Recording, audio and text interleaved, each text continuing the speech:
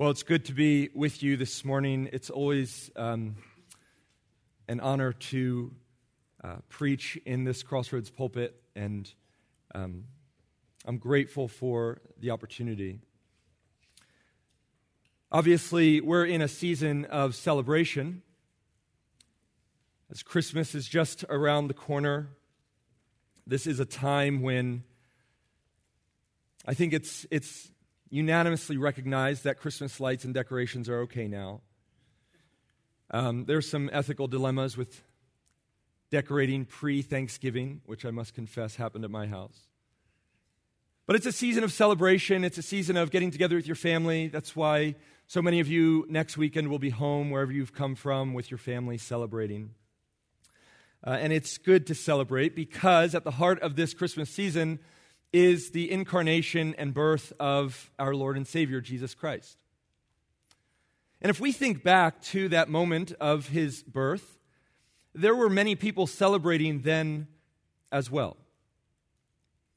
We could think of the Magi, who were given that prophecy of the son of, or the king being born, and went to see Mary with the child, and when they saw little Jesus, they bowed down and worshiped him. And we're told in Matthew chapter 2 that they opened their treasures and they offered him gifts, gold, frankincense, and myrrh. It was a celebration. You could think of others who celebrated. Zechariah, father of John the Baptist, broke out in praise. Blessed be the Lord God of Israel, for he has visited and redeemed his people. Simeon was so happy he could die. Literally. He had been told that he would not die until he saw the Messiah delivered to Israel. And so as he saw baby Christ, he says, great, I can die. So happy he could die. And you think, of course, of Mary and Joseph. The excitement that comes with giving birth to a child, of course, but this had added significance based on the prophecies. And as different people understood the prophecies in different measures, there would have been different measures of celebration. For those who really saw the thousands of years of prophetic word that had come from God about the Messiah, seeing that unfold in Christ, certainly the depth of their celebration was greater than even others. The shepherds traveled far. We're even told that the angels began singing in heaven at the birth of Christ. But like this morning, in the World Cup final, for those of you who are French, oui, not everyone was so excited at the birth of Christ. As so many celebrated and rejoiced, not everyone was so thrilled. There are psalms that are called messianic psalms. They're songs written about the coming Messiah thousands, hundreds of years before he actually came. They're called messianic psalms. And one of those messianic psalms in Psalm 69 says, "More in number than the hairs of my head are those who hate me without cause." Jesus would, toward the end of his ministry, in John 15, apply that to himself. Because Jesus Christ walked this earth and had many enemies against him, countless who opposed him. And so I want us to spend a few minutes this morning reflecting on the enemies of Jesus. I want us to look at this season of celebration through the lens of those who hated him. And I think we'll learn something as we do. Not only will we learn something about the majesty and the glory of Jesus Christ and what he has come to accomplish, but friends, I think in looking at this season of celebration through the lens of Jesus' enemies, we'll learn something about ourselves as well. And so I've got 10 enemies that I want us to look at. And I'll be brief as we run through them. But the first actually begins hundreds, even thousands of years before Jesus was born. And it's the nation of Israel. hundreds of years before Jesus entered this world as a child, he was hated. Look at how the nation of Israel treated his prophets. You could go through account after account of these messengers from God, these Israelites coming to their own people with a message from God. Look how they're treated. Zechariah, early on in 2 Chronicles 24, was stoned to death because he simply told the people that because you have forsaken the Lord, he has forsaken you. And the nation of Israel picked up rocks and stoned him to death. We could read of Jeremiah, the weeping prophet, or of Isaiah. It's alluded to through church history that Isaiah was killed by being sawn in two. Because the message that Isaiah told to the nation of Israel was a message they refused and rejected. Why? Well, friends, because the message of the prophets was very simple.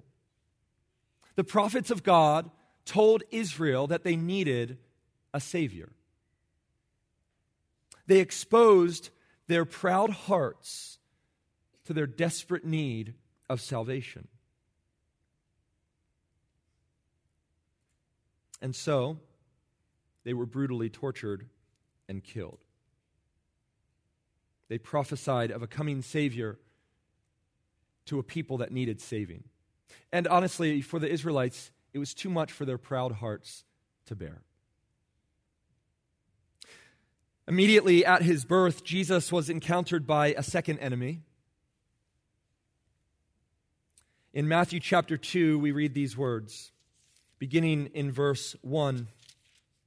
Now after Jesus was born in Bethlehem of Judea in the days of Herod the king, behold, wise men from the east came to Jerusalem, saying, "Where is he who has been born King of the Jews? For we saw his star when it rose and have come to worship him."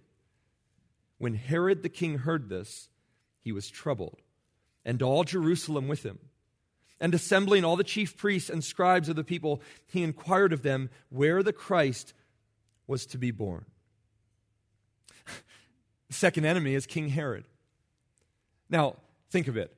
Here's this king in power on his throne, pulling all of his political strings, and a little baby is born, and it troubles him, the text says. He's got a bit of competition. A king has been born. And you say, well, how threatened was Herod? I mean, how threatened could any king be by a little baby being born? I mean, he's probably got a 10, 15, 20-year head start on the guy. Just how troubled was Herod? Just how threatened by Jesus was he? Well, look at verse 16 of Matthew chapter 2. Then Herod, when he saw that he had been tricked by the wise men, became furious. And he sent and killed all the male children in Bethlehem and in all that region who were 2 years old or under. Troubled enough to commit a mass genocide of babies. King Herod hated Jesus because he threatened his power. He threatened his lordship and control. The third enemy of Jesus that we see was his hometown. We're told this in Luke chapter 4. You think if you're accepted anywhere, it would be in your hometown. But we read these words beginning in Luke chapter 4 and verse 23. Jesus says to those who look at him and say, "Isn't this just Joseph's son, the carpenter's boy?" He said to them, "Doubtless you will quote to me this proverb, 'Physician, heal yourself. What we have heard you did at Capernaum, do here in your hometown as well.' And Jesus said, 'Truly I say to you, no prophet is acceptable in his hometown. But in truth, I tell you, there were many widows in Israel in the days of Elijah, when the heavens were shut up 3 years and 6 months. And a great famine came over all the land, and Elijah was sent to none of them, but only to Zarephath in the land of Sidon, to a woman who was a widow. And there were many lepers in Israel in the time of the prophet Elisha, and none of them were cleansed, but only Naaman the Syrian. Now, he's telling an Old Testament story, something that many of them perhaps were familiar with in their history, but look at how they respond in verse 28. When they heard these things, all in the synagogue were filled with wrath. And they rose up and drove him out of the town and brought him to the brow of the hill on which their town was built, so that they could throw him down the cliff. But passing through their midst, he went away. Here's the hometown of Jesus. This man who's been doing miracles and mighty works in the name of God, teaching profound truths to the nation of Israel. And he comes and visits his hometown, and they're troubled with him there, and they're troubled because of a story he tells about one of their prophets who chose to save a widow, but not a widow in Israel, a widow on the outskirts of town, and to heal not a leper in Israel, but Naaman, a Gentile. And friends, as we hear this, we so often read the scriptures, don't we, just thinking of the theology of it. And sometimes we remove ourselves from the events and the feelings surrounding that time and place. And we think, oh, well, yes, so technically Jesus was speaking on the sovereignty of God at this point and how God sovereignly chooses whom he'll save. And he also had this point of technicality where God will save the Gentiles as well as the Israelites, and that's what upset them. But I want us to just think for a moment about this response. It's broad day. It's Jesus, the hometown kid, much like this scenario, speaking to a crowd. And he's just teaching. And because of what he says, they become so enraged. Now think of the sight. So enraged that they would, in front of their children, broad day, grab this man and throw him off of a cliff where he would die a brutal death. Blinded by their rage. Why the hatred? It's because when Jesus spoke, he cut to the heart of their nationalistic pride. Israel was the elite elect. Yahweh is Israel's God, and Israel's God alone. Yahweh saves Israelites. And he reminds them of Naaman the Syrian and that widow outside of town. And so enraged by the reality that God would choose to forego the salvation of his Israelite in place of a Gentile, enraged them to the point of wanting to commit murder in broad daylight. Jesus encountered enemies in his hometown. You know, I think the next enemy that I want us to think of, still here in Luke chapter 4, is quite obvious. It's the devil. The devil, if you haven't been up to speed, was not a fan of Jesus during his time on earth. And there's many examples we could go to, but I want us to look at the start of Luke chapter 4. Because I think it exposes why Satan hates Jesus. In Luke chapter 4, Jesus has been spending time in the wilderness, fasting, praying, and Satan meets him at the end of 40 days to tempt him. And we pick up here in verse 5. The devil took him up and showed him all the kingdoms of the world in a moment of time, and said to him, "To you I will give all this authority and their glory, for it has been delivered to me, and I give it to whom I will. If you then will worship me, it will all be yours." Satan takes Jesus up to tempt him with glory. Because Satan did have authority in this world to rule and to deceive.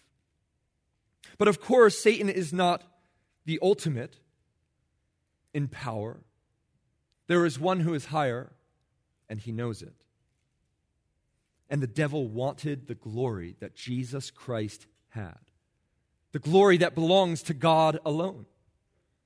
He wanted it for himself. And so, of course, if Satan can have Jesus Christ, the one who is on his way through the cross to receive the ultimate crown of glory, if he can have the Messiah bow down to him, he'll gladly give up temporal domain for the ultimate territory of sitting on the throne. And so he tempts and allures Jesus. And friends, we sit here and think, oh, of course, Jesus isn't going to give in to this. Friends, don't overlook the humanity of Christ. Truly God, yes, but truly man, tired, hungry, exhausted, and Satan knew this is an opportune time. I don't know all of what Satan knew about what Christ was going to endure, but hardship was coming. Friends, the cross was on the horizon. And Jesus knew that to accomplish redemption, to save his people from their sins, he would need to walk through enduring the wrath of his Father. Yes, the crown is to be his, but not without the cross. And Jesus knew it was coming. And what Satan was offering in that moment was, here's the crown. Avoid the cross. It'll be yours. Because Satan wanted the glory that is belonging to God alone. He wants it for himself. And so he hates Jesus Christ. There's a fifth enemy closely tied to Satan. It's those Jesus referenced as the children of Satan, the religious leaders. There were two main groups that opposed Jesus. We encounter them all the time in the Gospels, the Pharisees and the Sadducees. Interestingly, if you know about these two religious groups in Israel, they were not supportive of one another. In fact, their rivalry ran very deep. The Pharisees were the self-righteous leaders, highly esteemed as holy among the people. The Sadducees were more of the socially elite aristocracy who had some strange beliefs. They denied the afterlife. They denied angels and demons. But they were the elite, and so they were highly esteemed as well. It was sort of the upper echelon of the social hierarchy. These Sadducees, that was their people, and they ruled from those ranks. They were so opposed to each other as the religious council that if you remember Acts 23, Paul is in trouble. He's going to be shipped off to Rome, and he says something about the resurrection. He kind of throws this bomb in between the Pharisees and Sadducees, which allows him to get off scot-free because they begin fighting each other. It was common for these religious groups to have constant bickering and fighting. But when it came to Jesus, these rivals became teammates with the common goal of killing the Messiah. J.C. Ryle said, "All hate each other very much, but all hate Christ more." It's interesting. We see in Matthew 16, the Pharisees and the Sadducees came together to test Jesus. In Mark chapter 15, we read these words, "As soon as it was morning, the chief priests held a consultation with the elders and the scribes and the whole council. And these groups that could never get along got along on this one thing: arrest him and deliver him to Pilate to kill him." So, the religious leaders who hated each other became friends in their hatred for Christ. And we say, why? What united them in their despising of Jesus? Well, friends, it was simply this, that Jesus exposed them as hypocritical frauds. How often would he point to their religious acts and say, "Woe to you, Pharisees, hypocrites. You're clean on the outside, but Inward, you're full of dead men's bones. Jesus Christ came into the inner circle of the religious elite. He entered the leaders' hierarchy of those who had influence over the synagogue, and he cut through their religious facades and exposed them as nothing but spiritually bankrupt hypocrites. And he did it publicly, assaulting their pride. And friends, that was enough to make them murderously outraged. Enough to kill him. The sixth enemy is that of a close friend. One of Jesus' closest friends was exposed as an enemy, Judas, one of the 12 disciples that Jesus chose to walk with side by side. You know, we think again of the humanity of Christ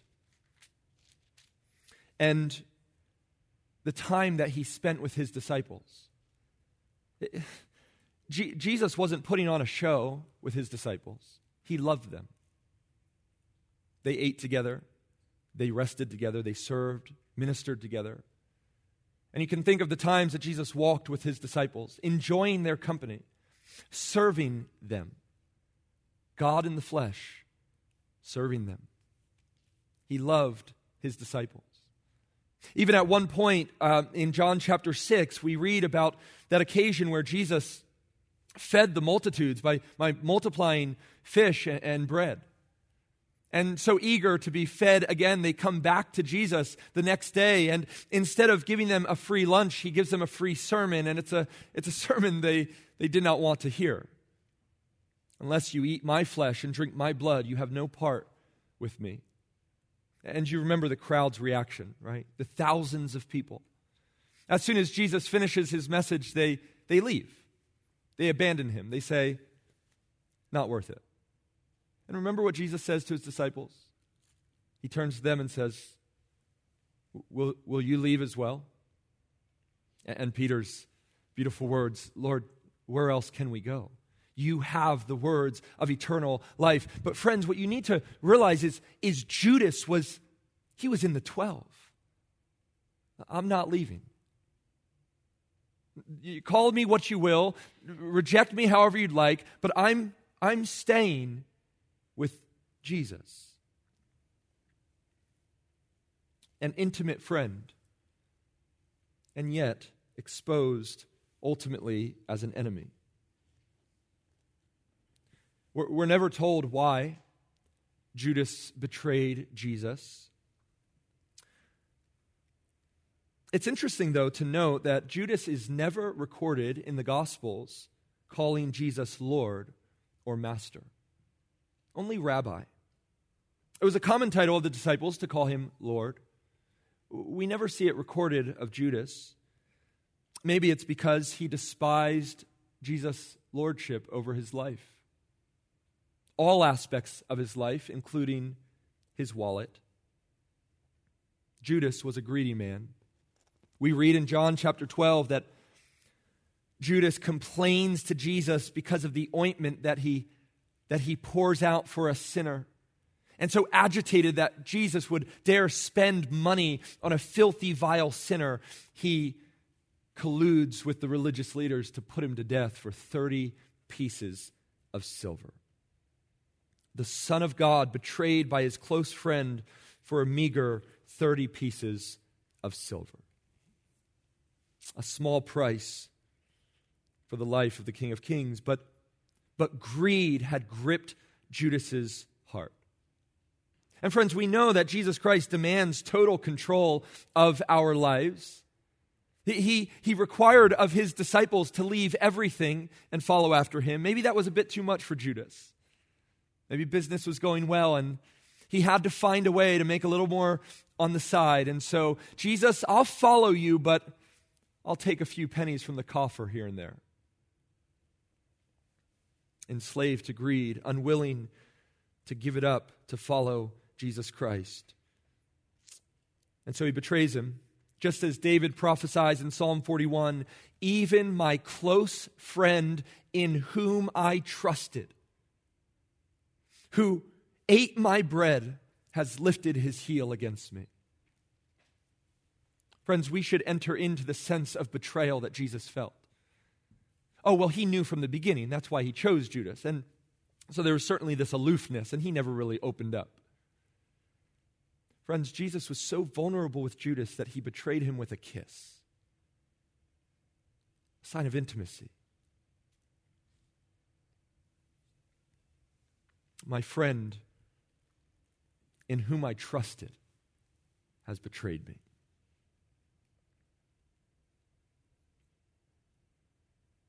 Enemy number 7, Pilate. You know, Pilate tried to release Jesus several times. He knew he was innocent.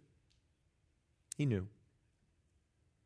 Matthew even tells us, Matthew 27:18 says, For Pilate knew that it was out of envy that they had delivered Jesus up. He knew that Jesus was innocent, and he knew that the people accusing him knew that he was innocent. And he fought to release him. So why is Pilate an enemy? Well, very simply, friends, because he feared people more than he feared God. We're told these words in John 19, beginning in verse 12. From then on, Pilate sought to release him, but the Jews cried out, "If you release this man, you are not Caesar's friend. Everyone who makes himself a king opposes Caesar." So he delivered him over to them to be crucified. Here, Pilate, again, he's not afraid of all of his constituents. He's a man of power. And he's pushing back against this angry crowd, this murderous crowd, and saying, seriously, Barabbas is guilty, and this man, I know he's innocent. And so it's back and forth. And Pilate's thinking through, he's talking with his wife, he's trying to pull some strings. I can save this man's life. I can do it. Until he pushes back just a bit too far. And so the Jewish crowd yells out, "Okay, Pilate, you befriend this king, then you're no friend of Caesar." And flashing before Pilate's eyes, his career, his reputation, his power. It got a bit too personal. It began to cost Pilate just a little too much to fight for this Jesus. And it's at that point he hands him over.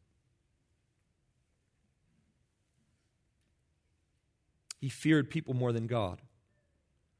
As soon as his reputation, his career, his livelihood was put on the line, fine, crucify him.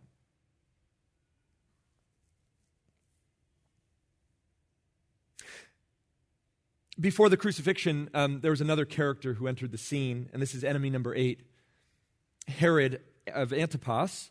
It's interesting, isn't it, as we look at this Herod, that we once again see the union of souls over a common hatred of Christ.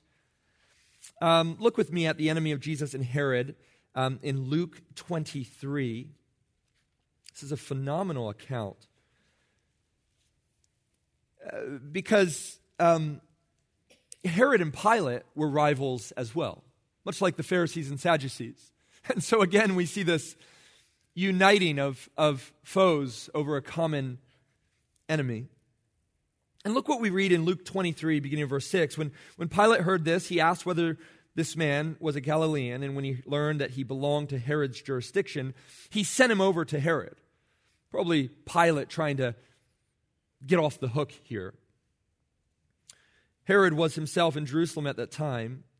Now notice this, when Herod saw Jesus, he was glad, for he had long desired to see him because he had heard about him and was hoping to see some sign done by him. So here's the picture. Herod hears about this Jesus. He's been hearing about this Jesus. How could you not? The man makes good wine at weddings. I mean, his fame is far and wide. And so Herod hears, Jesus is in Jerusalem. Send him, send him, send him. Because I want to see him dance for me. What can this Jesus do for me? Put on a show. Bring him in, bring him in. And so Pilate sends him along.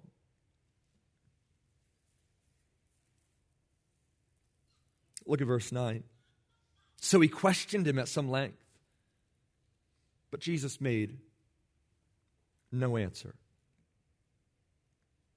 The chief priests and the scribes stood by, vehemently accusing him. And Herod with his soldiers treated him with contempt and mocked him. Then arraying him in splendid clothes, sent him back to Pilate. And Herod and Pilate became friends with each other that very day. For before this, they had been at enmity with each other. Herod wanted a show. He didn't get it.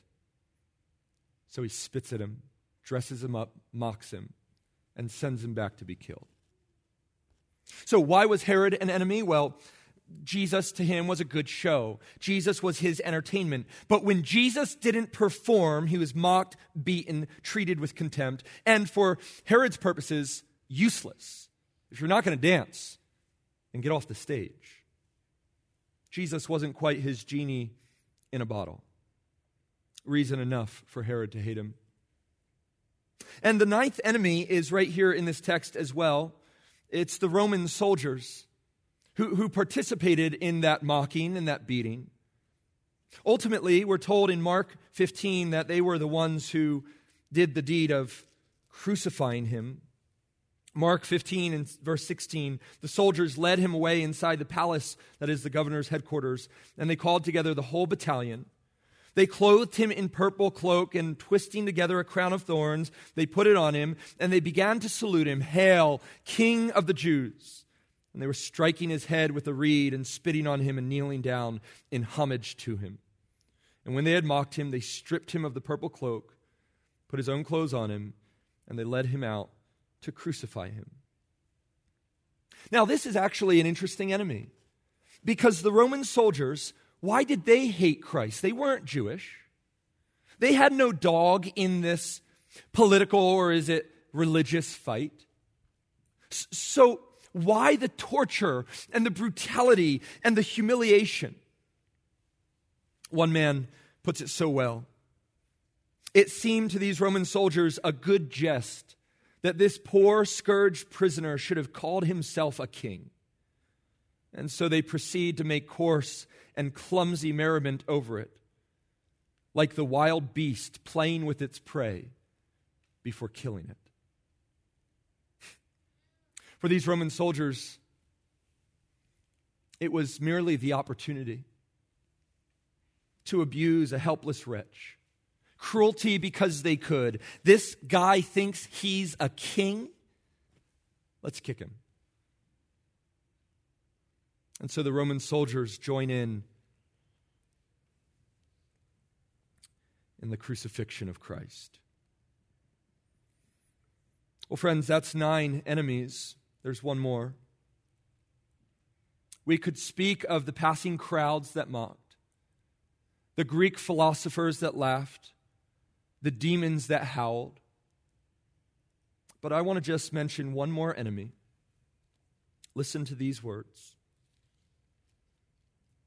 from Romans chapter 5, beginning in verse 8. God shows his love for us in that while we were still sinners, Christ died for us. Since therefore we have now been justified by his blood, much more shall we be saved by him from the wrath of God. For if while we were enemies, we were reconciled to God by the death of his Son, much more, now that we are reconciled, shall we be saved by his life. Friends, enemy number 10 is you and me. In our natural born condition as sinners, we are enemies of God. It's the default of the human soul. The natural mind is hostile, is engaged in warfare with the divine and his Messiah. And you say, me? Really? Come on, I'm no Herod. I'm no Sadducee.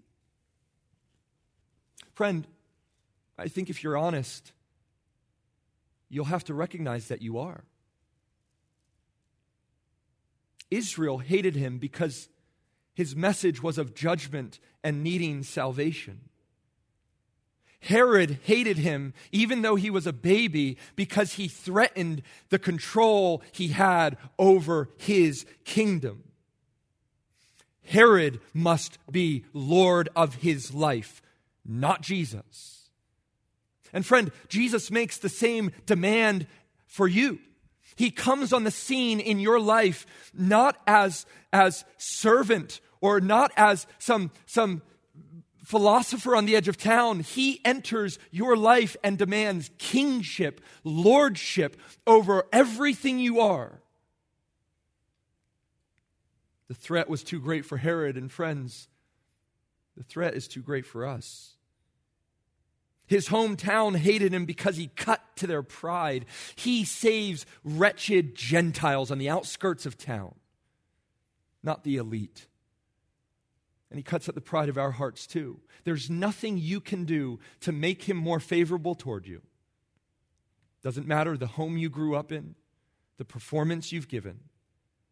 Jesus Christ only rescues wretched sinners. Satan hated him because he wanted the glory that only Christ had. And friends, beginning in the Garden of Eden, what was the sin of our first parents? You can be like God. You can take his place. And friends, ever since then, every human being who has entered this world has been born with the default condition of, I want to be my own God. And the display of that doesn't need to be particularly radical. It's just the displayed in your life when you do what you want to do, think what you want to think, say what you want to say, go where you want to go, because you will be God of your life. And Satan demands the glory that belongs to Christ alone. And in our natural born condition as sinners, so do we. Friends, he exposed the hypocrisy of the religious leaders. He exposed the greed of a close friend. He exposed the fear of man of Pilate. Look, you don't understand. I'd follow Jesus if not for. But my family. But my friend. You don't understand. If I stand for Jesus, but my career.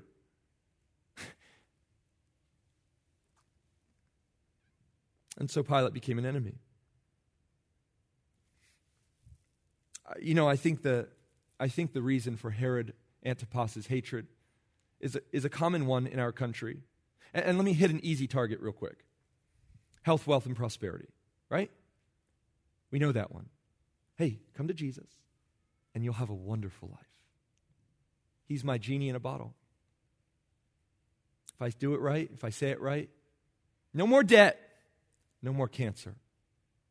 I think we're well informed here, and we look at that and say, bad.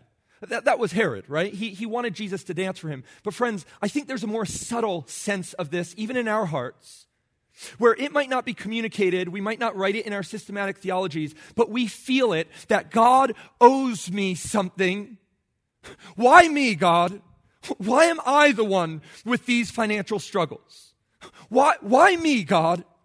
I'm more faithful than they are, and look at them prospering. Why me, God? I'm fighting for purity here, and why am I still alone? You owe me, God. I'll tell you a story of my uncle. The Lord converted him some years after this, but I'll never forget this. I was maybe 8 years old, and my uncle was a bit of a rough character, hated God. But his hatred took a turn to the worse when, now this I can't relate to at all, but when his cat died. I don't think anybody's attached to a cat, but apparently my uncle liked cats, and he had a cat that hung out with him, I guess, for, 10 years or something. I'll never forget this. His cat died, and he shook his fist at God. in hatred because his cat died. But I think there's a bit of that in our hearts, isn't there? God, I deserve a nice life. Herod, dance for me, Jesus. And if he didn't, he hated him. The Roman soldiers, they hated him because his message was foolish. There may be some of you here who look at all of this and say, seriously? It's fairy tales. My friend, there are many reasons that the sinner hates Jesus. There are many reasons that you in your natural born condition hated Jesus. Or maybe if you're here today, continue to hate Jesus. But I want to tell you that the reason Jesus Christ came to earth was to turn enemies into friends. There are accounts of these very enemies. We read of the Roman centurion who put Jesus Christ on the cross. When Christ offered up his life, do you remember the response of the centurion? Surely this man was the Son of God. The very one who put him on the cross, his eyes are open to see the glory and the majesty of the one he crucified. An enemy turned to friend. Or think of that Pharisee, that religious leader, the leader of leaders, Nicodemus. Comes to Jesus in John 3. We know you're from God. Has a conversation, leaves unconvinced. But something's happening in Nicodemus' heart, because in John chapter 7, when they're planning his crucifixion, Nicodemus says, wait a second, don't we have to go by the legal requirements here? And they say, Nicodemus, do you believe this man too? But what do we see Nicodemus doing upon Christ's death? Getting the herbs with Joseph of Arimathea and burying Christ in the tomb. One of the great enemies of Jesus, submitting to his lordship as a friend. Friends, we could go through the book of Acts and see enemy to friend over and over and over again. You could think of Saul, one who persecuted all those who followed the way, becoming one of the greatest promoters of this gospel. The ones who killed Jesus Christ, do you realize, became the foundation of the very church of which we're members. Enemies turn to friends. Friends, many of you here this morning, this is your story. You were an enemy of Jesus. For whatever reason, or maybe a combination of reasons, you hated him. But that's why he came. He came to turn your hatred into love. So, as former enemies, let's celebrate the incarnation, the birth of Jesus Christ into this world, because he came to rescue his enemies. He came for you and me. So that this morning, 2,000 years later, we can call him our friend. Now, still an enemy? Wave the white flag. Friendship with Jesus Christ is the greatest gift. And I want you just for a moment to step back into the shoes of Judas and feel the regret that he felt. 30 pieces of silver was not worth his soul and the Savior's life. Think of the regret that Pilate feels at this moment. Was the career worth it? 2,000 years on.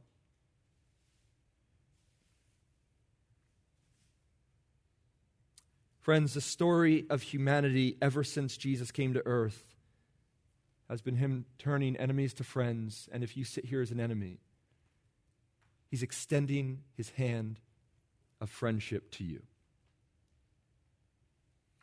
Let me close with these words from Matthew chapter 1, beginning in verse 20. Joseph, son of David, Do not fear to take Mary as your wife, for that which is conceived in her is from the Holy Spirit. She will bear a son. You shall call his name Jesus, for he will save his people from their sins. Let's pray. Father, as we reflect on the glorious incarnation, this glorious gift of you sending your only begotten Son to this world to be mistreated, to be hated, spit upon, stripped naked, beaten, and killed